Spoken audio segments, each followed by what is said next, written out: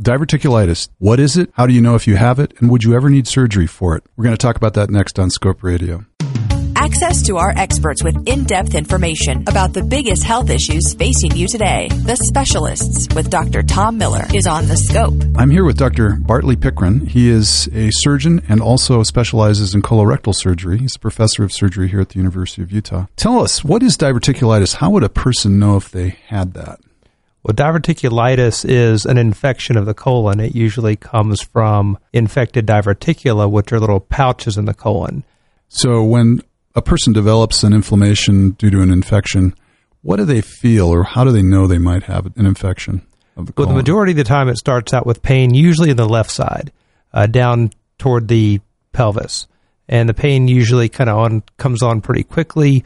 They usually may have fever, not much of an appetite, and just generally don't feel good. And when should they, if they experience that, head to the doctor, in your opinion? Well, if it's the first time, then you should really get checked out within the next couple of days. The majority of people take a week's course of antibiotics and they do well, and most people never have a problem again. Would one ever need surgery for this? Does it ever get so bad that you would need to have part of the colon taken out where the infection occurs? Well, it certainly can. I mean, some people have their first episode as a free perforation, which is a life-threatening condition. Now, perforation is described as? Basically, a hole erupts in the colon. And it leads to leakage. And leakage of stool inside the abdominal cavity. Not a good thing. Not good at all. And so, like I said, that's usually a life-threatening condition that has to be taken care of with emergent surgery. When do you, or what do you talk to the patient about in terms of surgical intervention?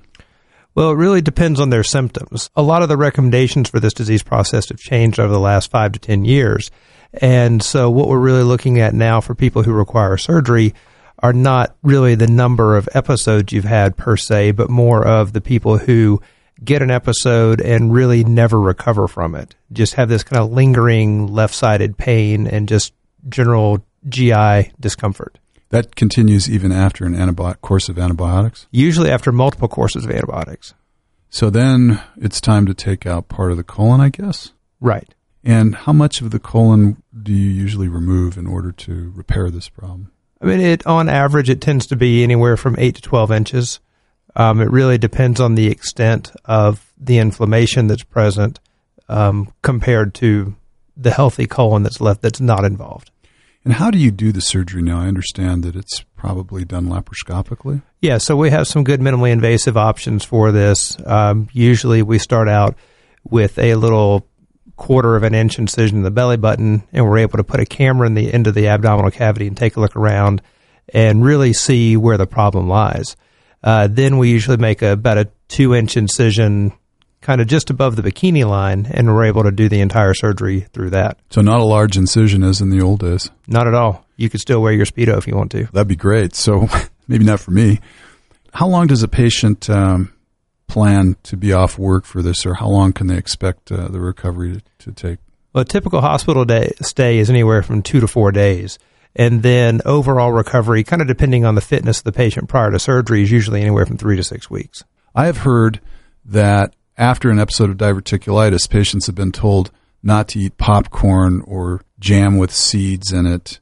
Can you comment on that? I'm not so sure that isn't a myth. It is a myth. And it used to be the theory that plugging these little pockets makes diverticulosis or turn into diverticulitis. And so the theory used to be that if you ate nuts, popcorns, or seeds, that you would plug these little pockets. But there's really no scientific evidence that shows that's true.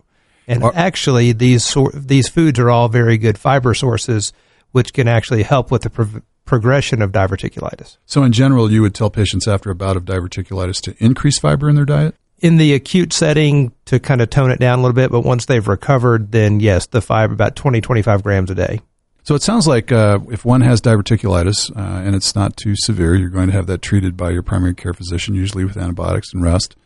And then if it recurs or if it continues, if there's multiple episodes or whether it's a continuous, rather nagging pain after multiple courses of antibiotics, you would recommend that the person see a surgeon and preferably perhaps a colorectal surgeon. Absolutely.